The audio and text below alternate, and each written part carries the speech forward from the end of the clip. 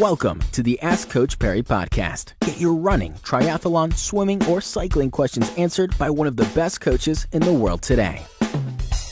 Lindsay, let's touch on another question with regards to spectators. This question came in from Warren Smith a short while ago.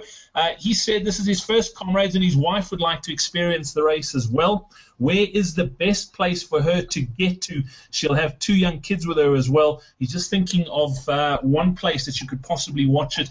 Warren, I'm not sure if she's planning on just going on the route, watching everybody run past, and then you got to fend for yourself at the finish, or if she needs to get back to the finish, that's something you need to bear in mind as well. But Lindsay, as far as spectator points go, what advice could you give runners?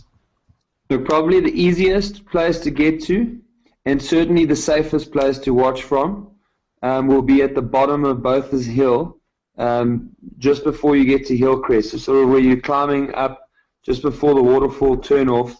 It's Assegai, I think it's the Assegai Road viewing point. There's a really great atmosphere there. There's still 30 k's to go, so people, the runners are starting to hurt there, but they're still quite positive.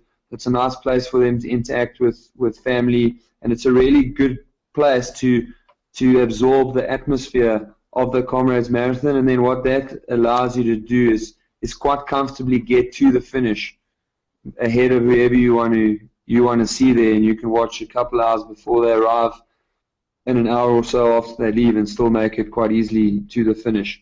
So that's pretty much where I'd recommend anybody who doesn't know Natal or Durban quite well. That's where I'd send them.